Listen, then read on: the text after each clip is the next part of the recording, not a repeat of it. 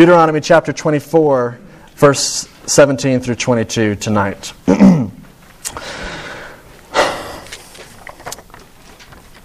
Do not deprive the alien or the fatherless of justice, or take the cloak of the widow as a pledge.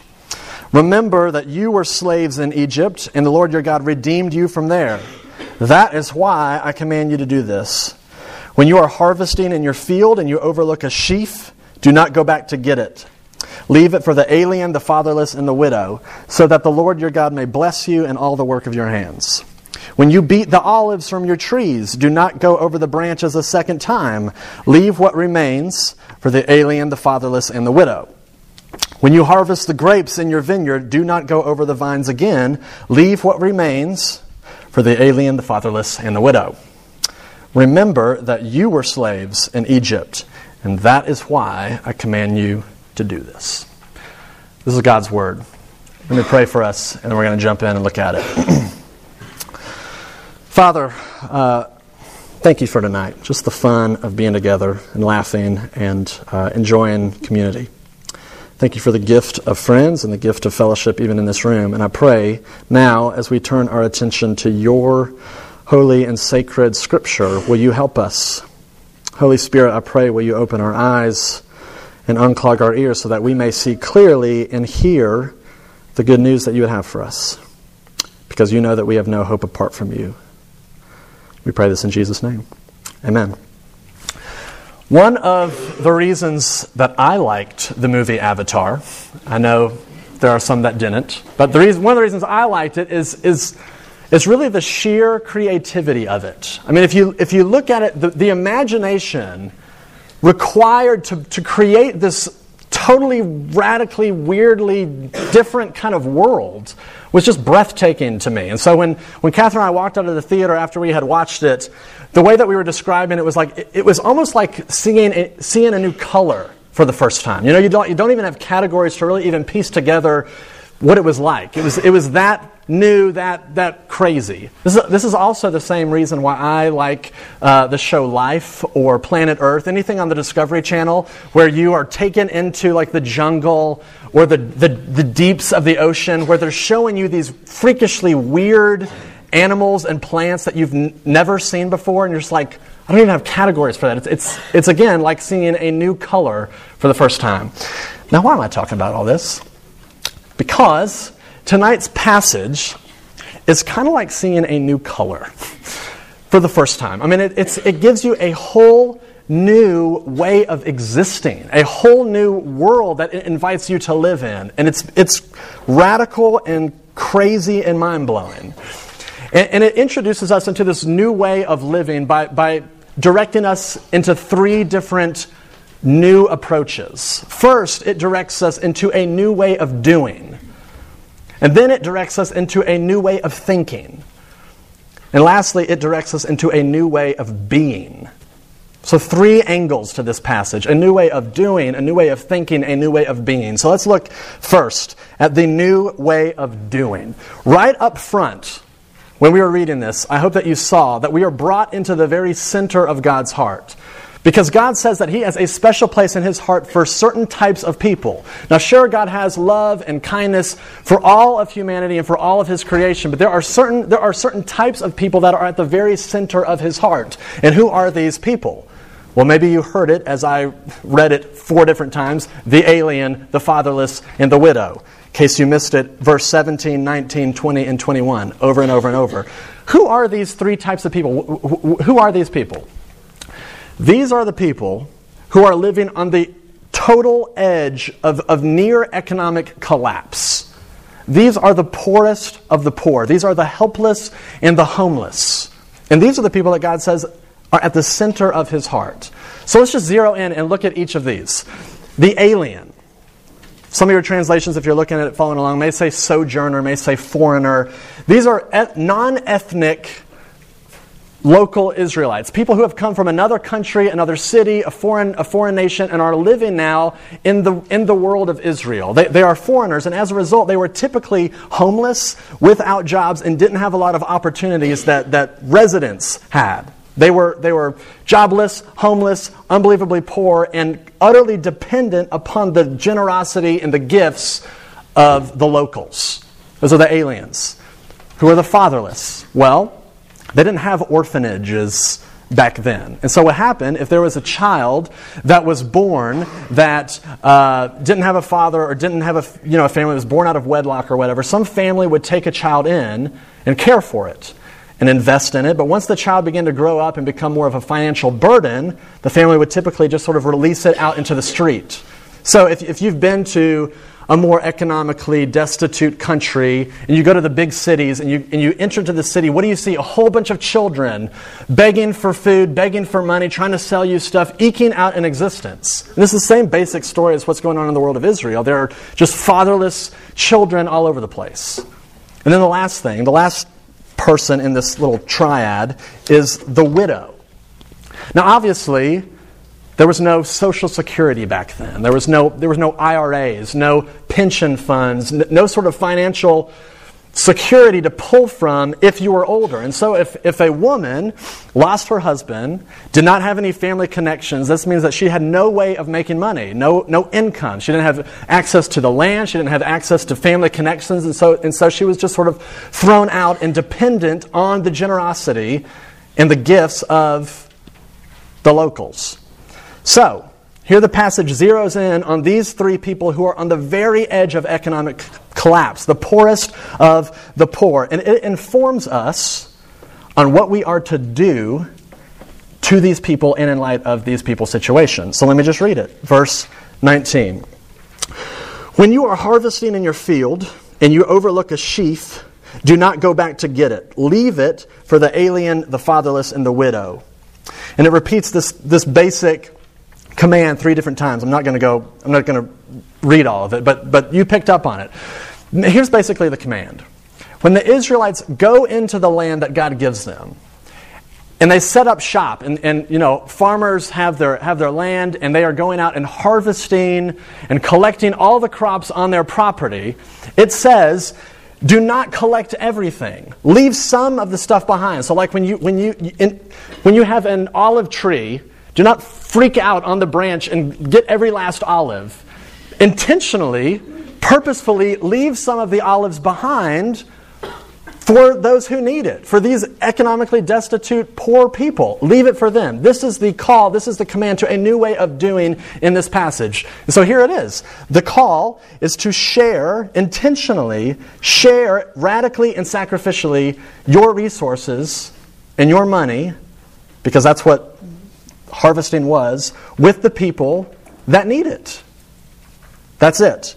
And so this is how this directs us into a new way of doing. Sacrificially, radically give away our money to those in need. And so as Deuteronomy unfolds, and this is just one place of tons of places in this book, that says if the whole community actually does this and gets behind this, then the poor will be taken care of. They won't have to eke out an existence of asking for handouts. They will actually be taken care of. And if you look at it in Deuteronomy 15, it actually says there will be no poor in your community if you live like this. So here's the question. What will it take for the poverty in Boone and the poverty in the Appalachian region to be fixed? It would involve us doing something differently. And here it is. Radically and sacrificially give away your money. Sounds easy, right? One of my favorite authors is Eugene Peterson. He's the guy that wrote the translation of the Bible, The Message, if you're familiar with that. And he told this story in one of his books, which I thought was really funny. But he's bird watching, so he's looking at this nest with this mama bird taking care of her little chicks. And the mama bird is trying to teach these chicks how to fly. And so the way that she is sort of, pushing them on to maturity and kind of moving on out of the nest is she pushes them out of the nest onto the branch one by one, and so they're sort of single filing down the actual branch until the one at the very end basically gets pushed off. And as it's falling, then that's when it spreads its wings and obviously flies, takes off. But he says on this particular situation, as he's watching this scene, and they're going down the line, one of them, I guess, gets freaked out grabs a hold of the branch with its talons and swings down while still holding on like a punching bag. And so the mama bird, leans over this bird and begins pecking at its talons so that it releases and falls, and it eventually does, and then, begins flying like all the others before. And so here's the point. Birds have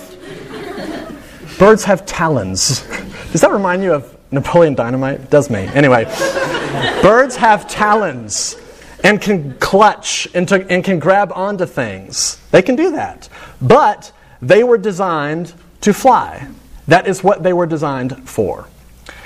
And giving is what we were designed for. That is intrinsic to our nature. And when we clutch and when we hoard and we gather onto our stuff, we are going against the grain of our design, and we perpetuate the breakdown of community. One of the reasons why the poor remain poor, one of the reasons is why it's simply because we like our stuff and our money more than we want to help them. If we're honest, that's why. But why? Why do we like to clutch and grab onto our money so tightly? Here's the reason why. It is because our hearts are desperately unsettled. And as a result, we look to money as the thing to provide us with security, and to provide us with comfort, and to provide us with ease, and to provide us with meaning and happiness. Money is the thing that does that to us. And so we are desperately unsettled, and we are grabbing onto it. Desperate people cannot be generous people. That's just the nature of what it means to be desperate. You hang on to it. You hold on to it and clutch onto it for dear life. Now, I know some of you may be looking at me and saying, Matt, you are speaking to a room of college students. We don't have any money. This may be relevant to my life in like 5 years from now, but right now I can barely pay the electric bill. And let me just tell you up front, I get that. I understand. But we have to be careful here at this point, because greed always blinds us into thinking that we aren't greedy. That's just what greed does. When you think about somebody who's greedy, you picture in your mind this rich, miserly person who has a nice car and a huge house. Those are the people that are greedy. But you look at yourself and you say, well, this is at least some justification for why I don't have to give my money, because one, I don't have it, and you have to be careful, because greed can easily slip into your heart as well. And you think, okay, just think about it. Who in this room, look into yourself really quickly and ask yourself this question: do I think I'm greedy? My guess is nobody's going to say, yes, I'm really greedy. Because in your mind, you're thinking of that greedy person, the person who has a whole bunch of money. There is this amazing song by the Avett Brothers called Ill with Want. And it talks about this lie that says, I'm really discontent right now, but if I get more money, then I'll be content, and then I'll be able to be generous or whatever. And so here are some of the lines from the song. It says this: I am sick with wanting, and it's evil how it's got me, and every day is worse than the one before. The more I have, the more I think I'm almost where I need to be. If only I could get a little more. And the chorus goes like this: something has me. Oh, something has me. Acting like someone I don't want to be. Something has me acting like someone I know isn't me. Ill with want and poisoned by this ugly greed. Poisoned by ugly greed. Thinking, I don't have enough right now, but if I just get a little more, then I'll be settled. And that is what greed does. That is what the lie is. And so I know you think I don't have the kind of resources that rich person has. But listen, you and I can be just as greedy and just as clutchy with our stuff, even though we don't have the kind of resources that person may have. And so we have to be careful here that we don't buy into the lie that says, 5 years from now when I get money, then I'll be settled and then be able to give it away. Because in 5 years from now, you'll be thinking the same thing. The call to generosity is to give away your resources now, even as a poor and broke college student. That's the call. And so you may know somebody who is in financial trouble, and you can sacrificially and radically give away your resources to help them, to pay their gas bill, to help out with their car, or give them any sort of financial help that they may need. You can do that. You can buy somebody a meal. You can buy somebody a cup of coffee and sit down and get to know them. You can practice giving regularly at church. You can start supporting a missionary. Some of our students are taking mission trips this summer. You can actually give them money to go help them do that. You can give your money to homeless shelters here in Boone and get behind that financially. Even though you may be living off of your parents' money, you can still experience the freedom and the joy of giving away that which has been given to you. You really can do that. Transition into reading time.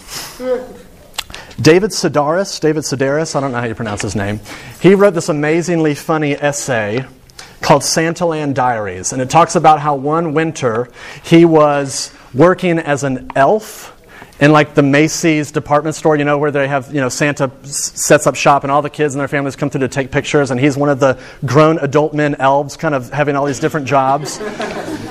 And here's one of the little excerpts from this. This afternoon, I worked as an exit elf, meaning that I told people in a loud voice, "This way out of Santaland." A woman was standing at one of the cash registers paying for her idea of a picture when her son lay beneath her, kicking and heaving, having a tantrum. And the woman said, "Riley, if you don't start behaving yourself, Santa's not going to bring you any of those toys you asked for." And the child said, "He is too going to bring me toys, liar, he already told me." And the woman grabbed my arm and said, "You, there, elf, tell Riley here that if he doesn't start behaving immediately, then Santa's going to change his mind and bring him coal for Christmas."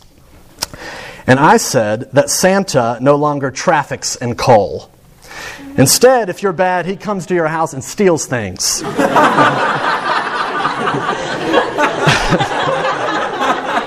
I told Riley that if he didn't behave himself, Santa was going to take away his TV and all his electrical appliances and leave him in the dark. All your appliances, including the refrigerator. Your food is going to spoil and smell bad, and you're going to be so cold and dark where you are. Man, Riley, if you are ever going to suffer, you're going to wish you never heard the name Santa. And the woman got a worried look on her face and said, "Okay, that's enough." And I said, "He's going to take your car and your furniture and all the towels and blankets and leave you with nothing." And the mother said, "No, really, that's enough."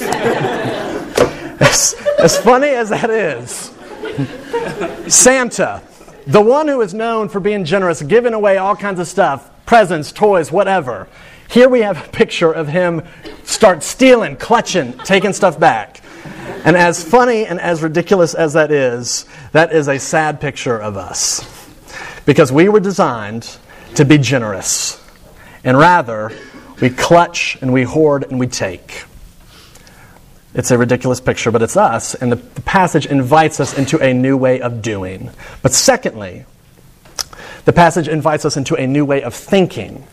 And this was the point of all of my studies and everything in the book of Deuteronomy that totally exploded my brain. And here it is.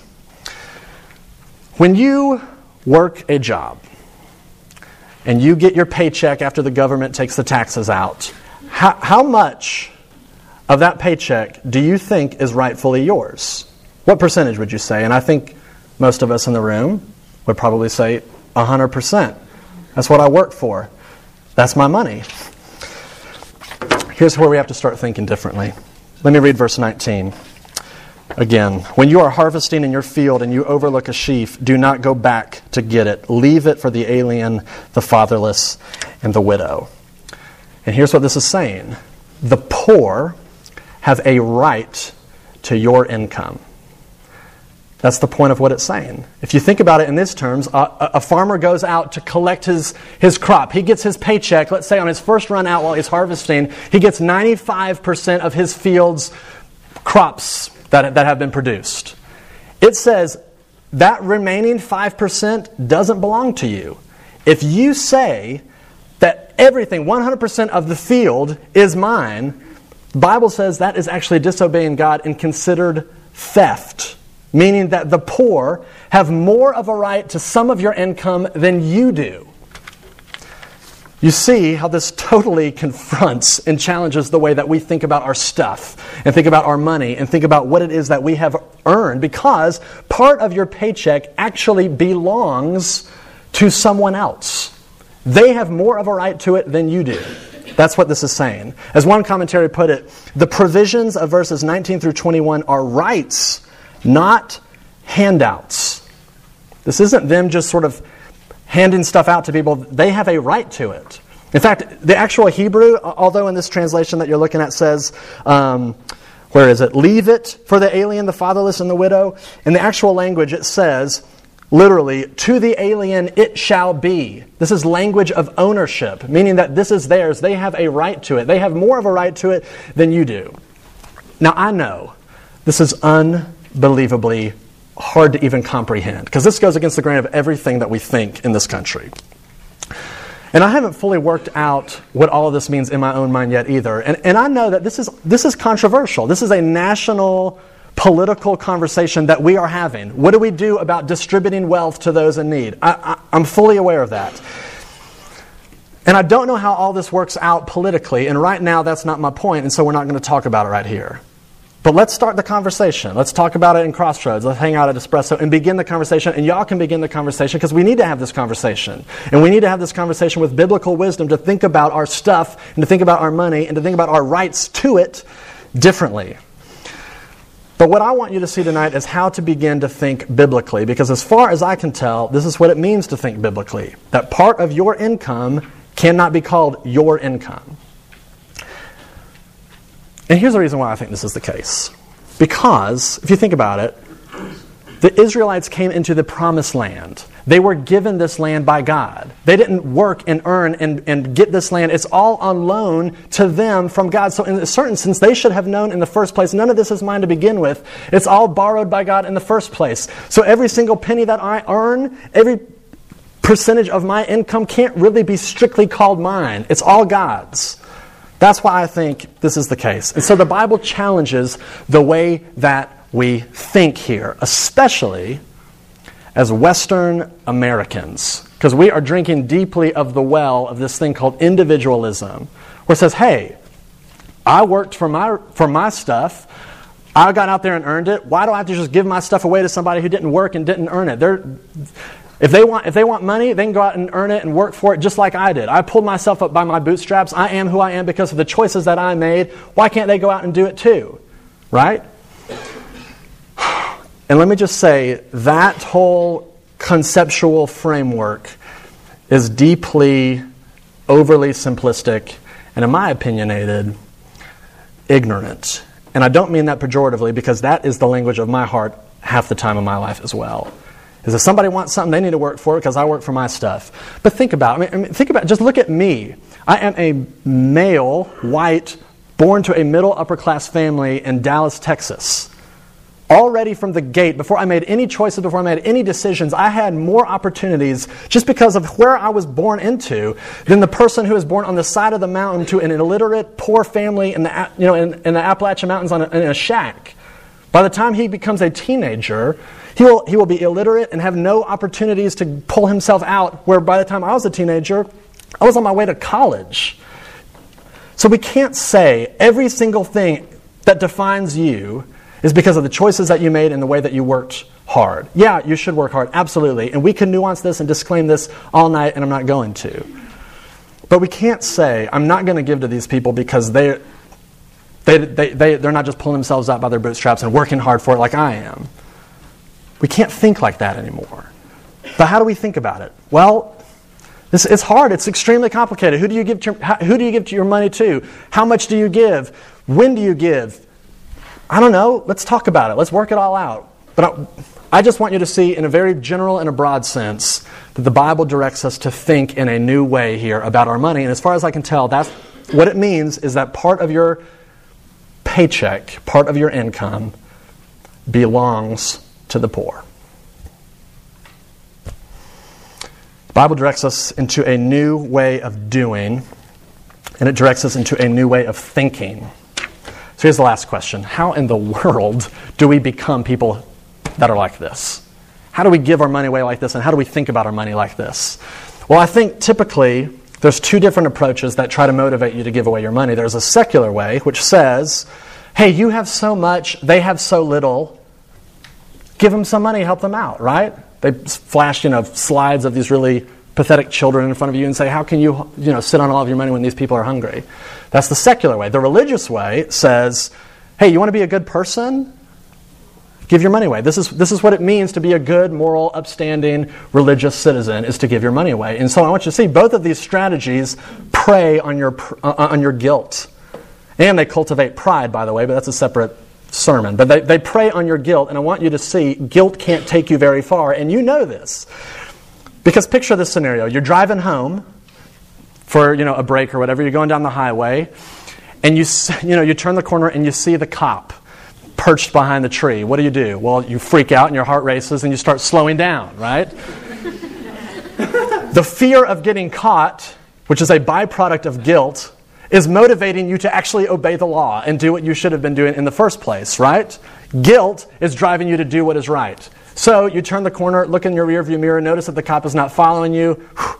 You feel safe. Heart slowly starts kind of winding down. And then before you know it, you're speeding again, right? Guilt is not even strong enough to keep you to obeying speeding laws. How in the world do you think guilt is going to be strong enough to motivate you to do this? It can't. It is not strong enough to overcome the desperate unsettledness in your heart. And so what's the way forward? What's the motivation? We need a whole new way of being. And here's how we get it. Let me read verse 18. Moses says, remember that you were slaves in Egypt and the Lord your God redeemed you from there. And that is why I command you to do this. Moses is asking the people to remember what it was like when they were a slave in Egypt and when God liberated them. This is the reason why they are to behave differently and to think differently. This is the reason why. But why is this the reason? Okay, well, let's just work through the logic of it. Moses says, remember that you were a slave. You were where they are. You see the poor? You were there. You were marginalized. You were mistreated. You were oppressed. You had your rights taken away from you. You were there. So he is inviting Israel to identify with the poor. Not in the sense of this pretentious way, like I'm going to enter into their poverty, but to say, no, actually remember, you were where they are. But he doesn't just stop there. He says, and God liberated you. Out of God's grace, He liberated you. You didn't buy your way out of slavery. You didn't do a whole bunch of good works, and so God was really impressed with you and said, oh, okay, I'm going to break these people out of slavery. No, it was all by God's grace. That God intervened, liberated His people from oppression, adopted them as His children and as His people, and gave them this generous land to call home. Every bit of it was by grace. And so what Moses is doing is reinforcing their identity as those who have experienced God's grace. And that is the motive. And the point is this.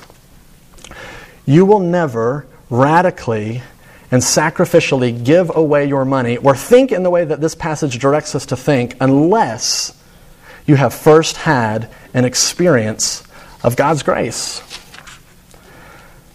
The motive behind the call to live this way and to think this way is just as important as the call to live and to think this way. You see that, right?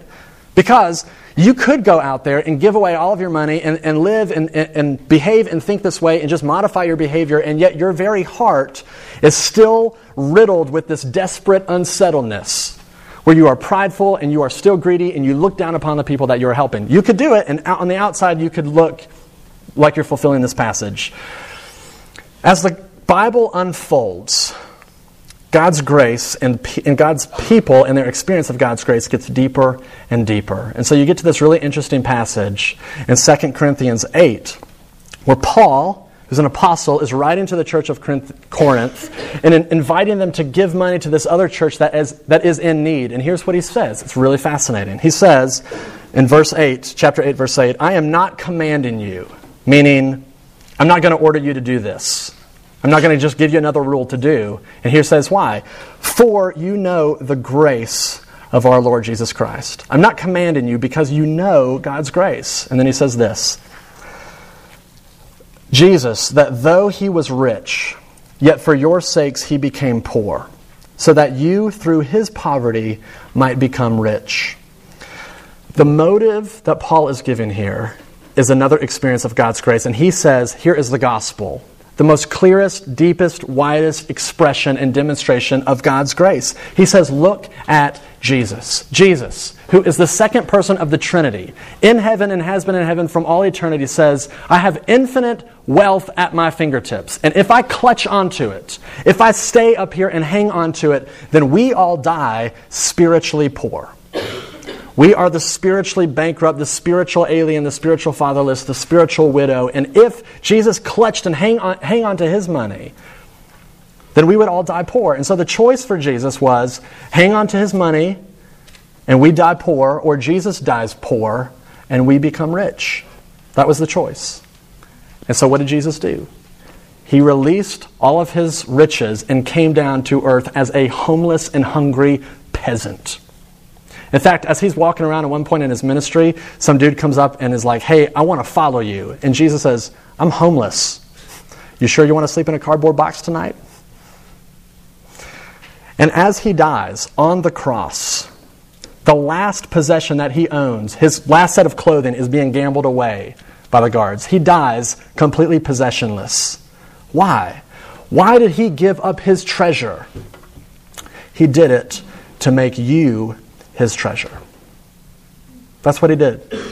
And when you see the gospel of grace held out for you like this, then Jesus becomes your treasure.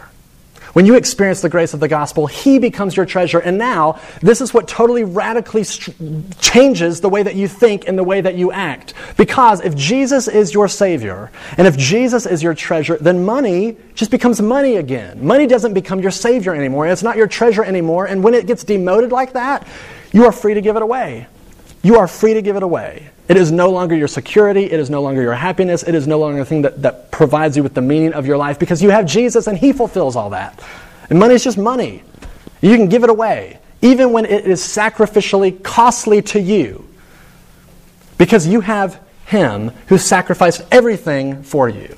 And so the question is, the primary question is not, are you giving away your money? The question is, do you believe the gospel? And I'm talking to Christians and non-Christians. Christians, the gospel is not just for the lost. Do you believe it? Because to the extent that you believe it, to the extent that you are experiencing God's grace, that's to the extent that you will give away your money. And so the question is, do you believe it yourself? Have you tasted God's generosity towards you? Because until you have, then you won't be generous. And you'll clutch and you'll hang on to your money. I know I've read a lot of stuff tonight, and I've got to read one last thing as we close out. And this is a little excerpt from the book called Counterfeit Gods by Tim Keller. If you haven't read it, you have to read it. I will hunt you down and force you to read it. And here's what he says at one point in this book. He says, the solution to stinginess is a reorientation to the generosity of Christ and the gospel, how he poured out his wealth for you. Now you don't have to worry about money because the cross proves God's care for you and gives you the security. Now you don't have to envy anyone else's money. Jesus' love and salvation confers on you a remarkable status, one that money cannot give you. Money cannot save you from tragedy or give you control in a chaotic world. Only God can do that. And here's the last sentence I want to highlight. Faith in the gospel restructures our motivations, our self-understanding, our identity, and our view of the world. Or to put it in my language tonight, it gives you a whole new being, a whole new way of being. Remember that you were slaves and God liberated you from Egypt.